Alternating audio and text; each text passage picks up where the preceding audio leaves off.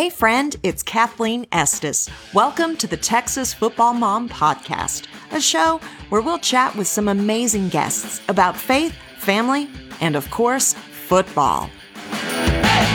Well, I am really excited today. I'm having the opportunity to talk to some friends of mine who actually moved away, I think 2 years ago, to take on a position at Marshall High School in the football program, and this past year became one of the youngest coaches in Texas high school football. Welcome, Jake Creedle and his beautiful wife, Garland, to the podcast. Thanks for having us. We're excited. Awesome. So as I've been watching a little bit of this past season that you guys have walked through, I feel like you all are living the TV show Friday Night Lights.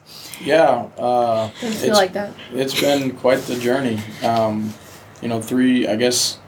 This was our completion of our third season out there in Marshall, and so I headed out there in the May of 2017, and then Garland came in that July, and so we've been out there for 3 seasons. The first 2 I was the offense coordinator, and then this past season, end of January, was given the head coaching role and athletic director role, and so that's been a whole new whirlwind of learning and a new experience for both of us.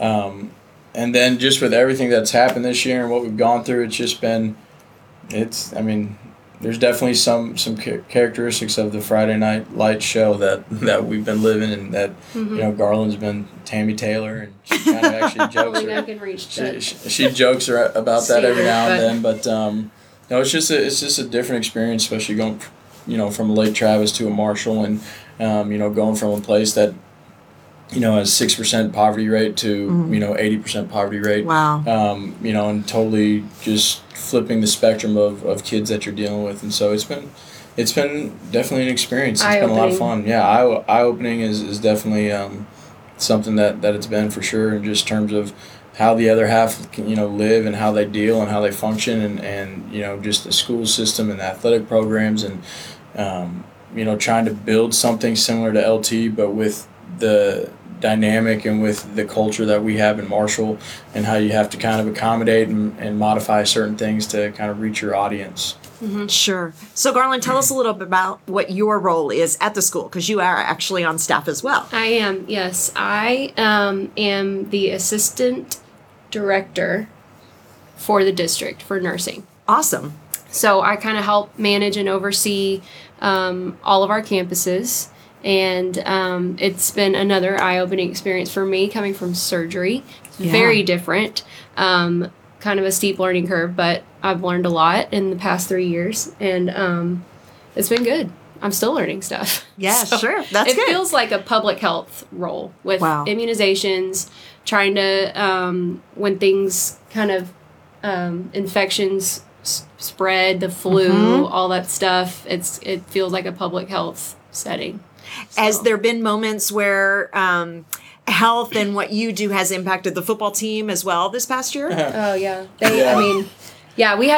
Just this past week has been we've had a crazy amount of flu and strep. And so I think like 7 of your starters had the flu. Oh, wow.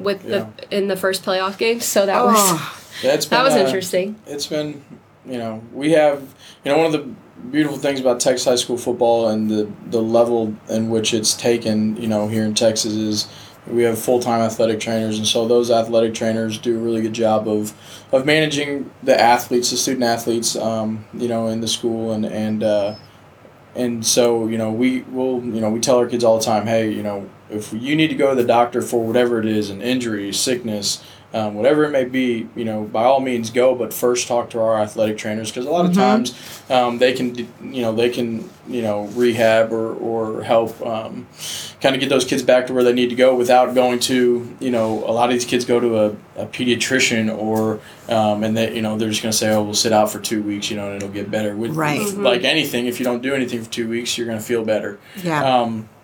And so we send them there, and then, we got some kids that'll play the system, and so they'll they'll go to the trainers and not like what they hear, and so then they'll go back across the street and go to the school nurse to try to, and not knowing that, not putting two and two together. Right. And that's a nice advantage that you guys have. Garland will say, "Well, have you gone to the trainer?" Well, yeah, but my husband's kids the are head smart. coach. So, Teenagers. It's been fun seeing some kids kind of try to play the system to get out of a practice or something, but no, she does a pretty good job of directing them back to where That's they need to awesome. go. That's awesome. So, Jake, tell us a little bit about just growing up, how you fell in love with football. What position did you play? So I didn't play football until my freshman year of high school. Really? That was something that, I grew up in a private school. My parents are church workers. I'm the youngest of four. We were all very athletic. I got an older brother who's 3 years older, twin sisters that are 2 years older, and we were all just always doing something. I started playing soccer, which I think is probably the most fundamental sport for any kid to play as their first sport, just with the hand-eye coordination, footwork, running, just body control, everything that comes with that. Then started playing basketball. Did baseball a little bit in 6th and 7th grade, but to be honest, was terrified of getting hit by the pitch. So I wasn't a very good baseball player. And then freshman year, I started playing football along with basketball and track, and kind of gave up soccer at that point. Were your parents crushed that they invested so much in soccer and you let it go? Well, see, I wasn't in the luxurious world of select and whatnot. Okay. I was just, we did it for the school and that was about it. Okay. And so, their investment was more time than money. And so, once I started playing football, kind of had some instant success at the little school that I was at. And so that kind of, boosted my love for the game. And then my senior year, had some opportunities for scholarship and playing at the next level, and had a pretty devastating leg injury. Broke my leg. Third game of the year, and kind of some opportunities that I had kind of dwindled just because college football is a business. College athletics is a business. And so when coaches don't know how you're going to come back from major injury, they're not going to invest money in you because, it's their livelihood too, and they can go invest that money in another kid.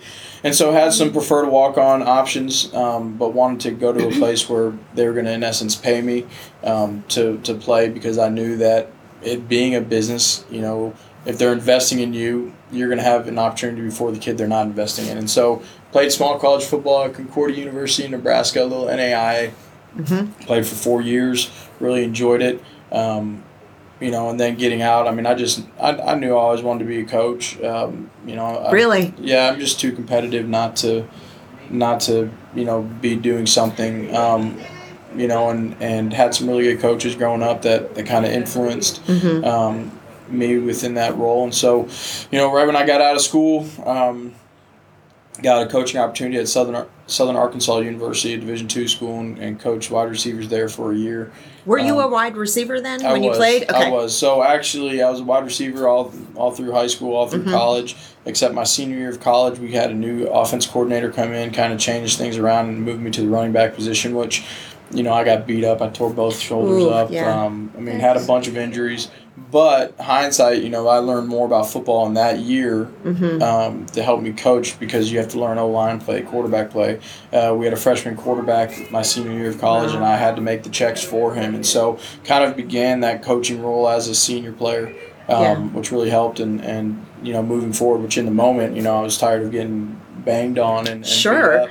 But, really kind of helped maybe jumpstart my career in the coaching world. So did college ball, wanted to stay in college ball, but, a big misconception, I think, is there's really no money in college football unless you're at a big Power 5 school. And so, I was coaching, making $14,000 a year before taxes were taken out. And I still remember every month I'd get $487.88. That's painful. And so it was just like, I need to make some real money. Right. And so from there, kind of got into high school and have been there for, I guess this is season number 8. This was the completion of season 8, 9 overall. So, it's been a journey. And before Lake Travis, Were you at a different high school? Yeah, so I left Southern Arkansas University, went to a little high school called Bernie High School, Okay. just outside of San Antonio. Was there for a year, and then from there was able to,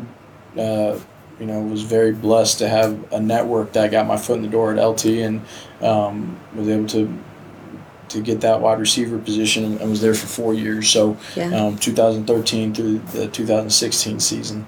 And so then from there, I've been in Marshall ever since. That's awesome. And when you were at Lake Travis is when you and Garland fell in love. Yeah. So Garland, did you That have... could be a whole nother podcast. Okay, we'll save that for next time. But Yes, we met at church. He started coming here, and we met here and just really started being friends for a year. And yeah, that because it was the slow play approach. I mean, never gonna date a coach, never gonna marry a coach. You know, I'd never wanted to leave Austin. Right. So, and coaches move. That's just the nature of the game. And so I was like, absolutely not. It's not happening. Worked out differently. So he won your then heart. that's exactly what happened. So. What has been the most unexpected thing about being a wife of a coach?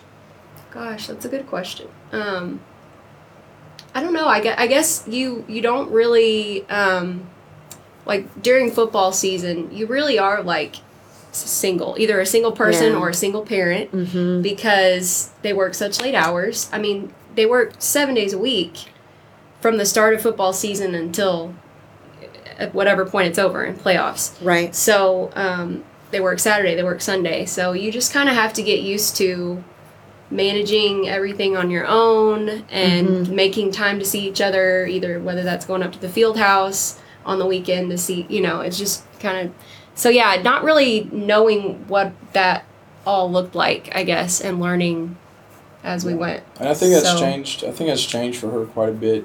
Being a coach's wife, and this, I mean, it's just where you're at. Being our first year of marriage was my last year at Lake Travis, and so she was a coach's wife at LT, and so her first experience in terms of being married to a coach, we played 16 weeks. Right. And so like I told her, hey, if you can handle this year, I mean, it's only going to get easier, because it's only going to get shorter. There's no possibility of it getting longer. But the role that she had, then was, with the kids that I coached, it was simple of like, I mean, it was as simple as, she'd make buttons of the kids that I would coach and wear at games. Yeah. Whereas in Marshall, she's not making buttons for kids. She's making beds because kids are sleeping at our house. And so it's just a different dynamic. Yeah. The kids at Lake Travis, they don't need Garland or I. They have parents at the house. Even if they're at a single, parent home, they're at Lake Travis, so there's some wealth there, and there's some,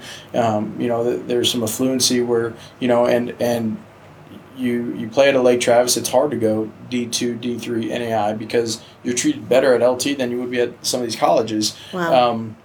And so they don't necessarily need the game, and because of that, they don't necessarily need us. They appreciate the coaching and they dive into it because of the rich tradition. Right. But then you flip the table and you go to a Marshall where there's 77% poverty rate, and these kids know my only way out of here is if I get a D1, D2, D3 NAIA scholarship to get out and play. And along with that, you go to their house and their parents sometimes aren't present because they're working multiple jobs. They're working the late shift. And so her role as a coach's wife has changed drastically. Yeah, over the last few years, for sure. So it's just kind of, I've been very impressed and very, very blessed to have, her just kind of dive into the new role. You chose well. Yeah. She's definitely a good coach's wife. That's for sure. That's awesome. I think, it's interesting being a part of a community where I'm exposed to Lake Travis or Westlake kids or even Dripping Springs kids. And it seems like the struggle there is the entitlement and keeping that hunger. Yeah. Which I'm sure the kids that you're getting the chance to coach have a hunger that goes beyond what some of the kids here are able to keep. I think it's funny. Kids are going to be kids. It doesn't matter whether you're black, white, purple, orange, yellow. It doesn't matter. Kids are kids. And I remember leaving or being, within moments at LT saying, man, these kids are so entitled. The huge Under Armour sponsorship. Hey, we're giving you guys red gloves to wear today. Oh, I want white gloves. And it's like, where are the $80 gloves that we're giving? You know what I mean? Like, just little things of entitlement that it doesn't matter if they're at LT or any. They're kids. They're kids. Right. And it's the day and age we live in. And so coming into Marshall, I'm like, man, a lot of these kids don't have much. And so I was thinking, that entitlement wasn't going to be there, but it's an entitlement in a totally different way. It's like, interesting. Yeah. Okay. And so it's an entitlement to provide, an entitlement to, there it's because football is a way out, it's kind of, I don't know how to explain it really. It's once they make it, they feel like they've made it and they don't have to keep earning that role. And so, that was the entitlement that we've been dealing with there. But what I've realized in both situations, rich, poor, black, white, whatever it may be, if you're genuine with kids, they're going to respond. I grew up in lily white America.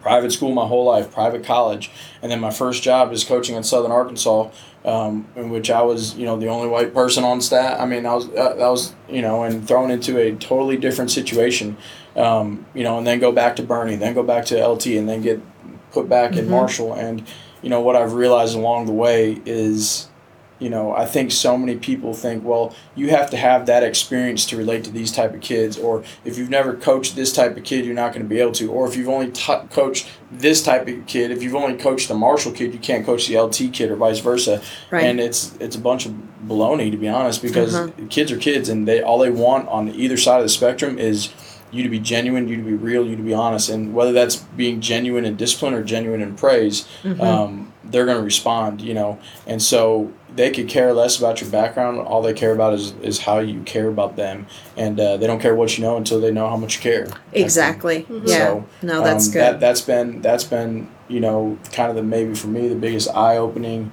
deal of coaching, at a LT and a Marshall is, I wasn't equipped with my life circumstances to be in this situation, but, just being genuine and who you are is plenty. Absolutely.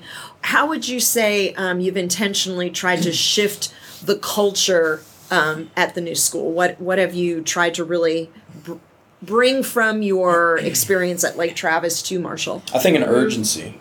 Okay. I was at LT's practice yesterday morning, just being in town, and called Hank and went up there and saw some of those guys and then just kind of watched the practice. And the biggest thing between great programs and average programs and even great and elite programs is just the sense of urgency from the top. And so, I could dress out our football team and take them to an LT practice, and there's a bunch of kids that those coaches at LT would probably want to keep. Yeah. Because we've got great athletes and we've got great kids. The difference is the mindset of urgency and being intentional. When you're out there, there's got to be intentionality within every play, within every rep, within every segment of practice. But in order to get that urgency has got to be there, and it's like I told our coaching staff the other day, our kids are never going to prioritize what our coaches marginalize. So if we don't prioritize it as a coaching staff, if us as coaches aren't urgent, if we don't have that bounce in our step, then our kids aren't going to either. Yeah. No matter how much you yell at them, no matter how much you discipline them, whatever it may be. And so the biggest change is we as adults have to, in essence, show them how it's done. We've got to make blind kids see in our visual world, and they don't. It's not their fault that they don't know. They just don't know because they've never seen it done. Right. And so, you got to demonstrate it. Exactly. And once we demonstrate it, then the kids keep us accountable because they hold us to it. There's got to be a consistency with us being on time, with us being punctual, with us bringing energy, with us flying around, with us being genuine. Otherwise, those kids aren't going to do it. Yeah. And I think at a place like LT, that's established, that's set. At a place like Marshall, it's if we can get to that point, then we'll be in LT. We'll just be on the other side of the spectrum. Yeah. So Garland, as a wife, how have you found the emotional journey of a season with now your husband bearing the weight of being the head coach? Yeah, it's a lot of pressure. I mean, it's those games are stressful. They are. Very stressful. And so there's a handful of us that are, we have we're fortunate to have some really good wives and families on our staff. And so, they all know it's hard. I mean, to sit there and watch the flags and watch the, injuries or the, maybe the not the best calls being made or whatever. And, it is definitely an emotional roller coaster with the, highs and lows and, oh my gosh, it's great we did it, to, it's okay. It's going to be okay. Mm-hmm. So how do you prepare for him coming home after it's been a really tough game? I think since I've been married and really since we started dating, I've learned Jake with, he takes stuff to heart. He takes stuff really personal with games. So, like, losses affect him, like, really, really significantly, where some coaches are like, let it just roll off your back. Let's just, let's try again, and he does get to that point, but he needs a little bit of, he's got to step back, take a break, process. Mm-hmm. So I've learned to just kind of give him his space. He'll come around, he'll start talking. Yeah. And, that's kind of what we've done, what we've learned to do. And I'm sure you've learned a lot more about the game. Oh gosh, yes. Yeah. Yeah, I before knew nothing. I mean, the little that I knew was nothing. And now I've learned a lot in the past 4 years. It's been interesting for me just even having a son on varsity, the emotional journey as a player. And I've noticed for me as a mom, it's like middle school, I just got to enjoy the games and I'd be laughing. Now I'm a wreck. I know. Watching the games. I know. I mean, yeah, like my blood pressure is, gosh, I can't even imagine yours. Like, Jake. So I know you both are, faith is a big part of your life. How do you feel that impacts what you do as a coach? I think it has everything to do with everything we do. You can't, I think as a coach, very similar to being a pastor or a teacher, you can't compartmentalize your personal beliefs and your personal convictions within your profession. Yeah. Because otherwise it goes back to what I said, you can't be genuine. And so, one of the things that I really enjoy about East Texas, and I can just speak on, Marshall, just because that's, my experience is, it is a public school. There is this stigma of faith within public schools, which, in an Austin setting is going to be very amplified and hands off. For example, Lake Travis and those guys, they pray the Lord's Prayer at the end of every game, and that's something that Hank is persistent on, except he can't lead that. A student has to lead that. If he could, he would, but he just can't, just being in that role. Whereas in Marshall, we'll grab a brother before the game and I'll pray over our kids. I'll pray over the field. That's awesome. And so, one of the things that I'm really proud of as a head coach, outside of the record, outside of the X's and O's, is, I feel like being, the last 2 years being the OC, I only had a certain amount of control, and that was mainly over the offense and whatnot. But now being the head coach and kind of having the full spectrum to have as kind of my portrait, I can, do things that I couldn't. And so one of the things that we did is we started the Breakfast of Champions, very similar to how LT does it. The difference is we don't have a ton of parents coming because they're working or whatnot. Right. But we feed our kids breakfast and we get that donated. It seems like there's a church on every corner in Marshall. And so we'll have a church donate breakfast that morning and serve our kids. And then with donating, their lead pastor gets to come and do a 15, 20-minute message to our kids. That's fantastic. That's, just totally faith-based.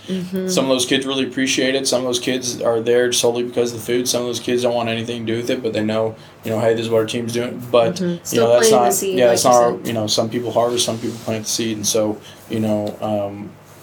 that's been something we've been very proud of. And I think, 10, 15 years from now, I think those, hopefully sooner, those kids will appreciate that. But just knowing, I feel like the last 2 years we've been there's been, and Garland will attest to this, there's been like this spiritual warfare in that field house. Absolutely. And, with just worldliness and who we are. And, being able to pray over the field house with pastors before, the season starts, and being able to do some of that stuff to where, might be frowned upon or looked down upon in a bigger area as in Austin, there it's encouraged, and that's been really nice. It's been a lot of fun to be a part of that. Mm-hmm. That's awesome. So Garland, as a coach's wife, what would you appreciate from moms of the football players? Like, how can we help support you all better? I don't know. Like he was saying, I mean, it's very different here compared to Marshall. With there is a lot of parent support here, which is a great thing. In Marshall, they're supportive, but they can't always be there. Mm-hmm. They can't always be present. So we've kind of had to step up in some of the kids' lives as just being that parent figure mm-hmm. for them, because they don't get it at home because their mom or dad works 3 jobs, so they never see them. They're basically alone. And so we've kind of had to step up and give them guidance and direction mm-hmm. and try to just parent, basically. Yeah. So, I don't know. I guess, what would you say to that, Jake? How football moms can be more supportive towards coaches or coaches' wives? I think, I think it's hard for football moms to see the big picture outside of their kid. For example, I was talking to you Sunday and you said, man, just watching, my son and all the different positions he's played, and just, during the game, I just watch him, but now it's being able to see him, I can see how all, and that's because that's who moms are. That's their they're baby out on there. Their kid, they're focused on their kid, and so, their kid is running around and every once in a while makes play and great, but other times the play goes away and they don't, but they're watching their kid. Mm-hmm. And I think that happens with parents in general is they solely focus a lot of times on their kid, which isn't wrong. It's not wrong. But I think what they have to remember is as coaches, we got 300 kids to focus on. Yeah. And, we spend more time with your kid during the season a lot of times than y'all do. Yes, you do. Yes, you do. Right. At the end of the day, we want to win games, but, we're going to treat your kid with respect, and we're going to, do what's best for this team and do what's best for your kid, whether that be move him to 6 different mm-hmm. positions, knowing that, hey, if we can find where his niche is, then junior, senior year, he can be here and whatnot, whatever it may be. Right. And I think that same mentality needs to be shown to the coaching wives of, mm-hmm.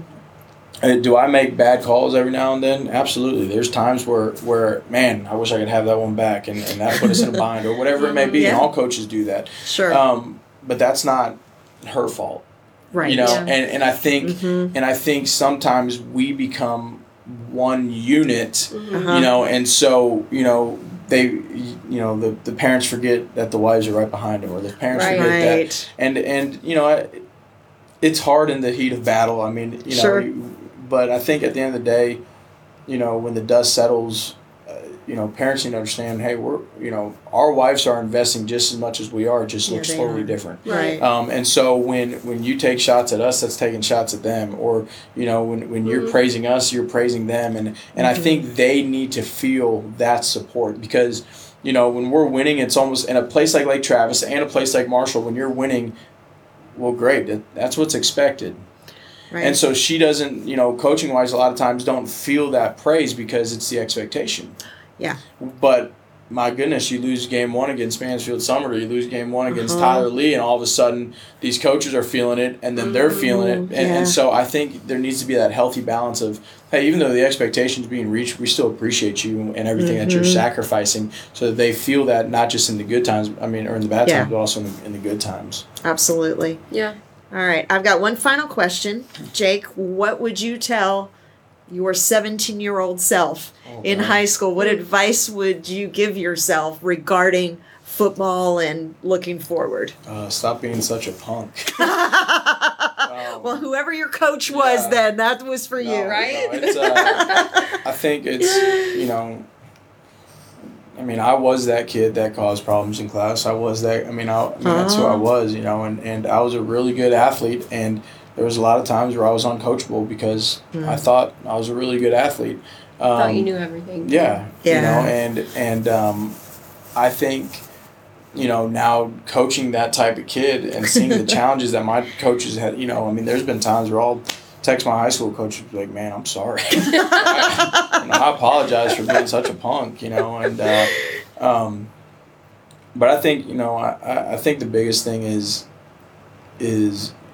to really focus in on, if I could tell myself at 17 what to focus on over the next 6 years, to really focus in on all the things that come along with the game and appreciate them. Because at the end of the day, there's so much to, sports in general, there's so much involved that grow young men and young women outside of the X's and O's of the game, but to being well-rounded humans and learning teamwork and learning leadership, or if you're not a leader, learning the quality way to follow and how to follow and how to be the support staff and how to, if you're not that star, but how to do your role to lift up the team or lift up your group or whatever it may be, and really invest in that, and you see the fruits of that when you come out of college and people, hey, this guy's got an engineering degree and so does this guy, but this guy was a college athlete.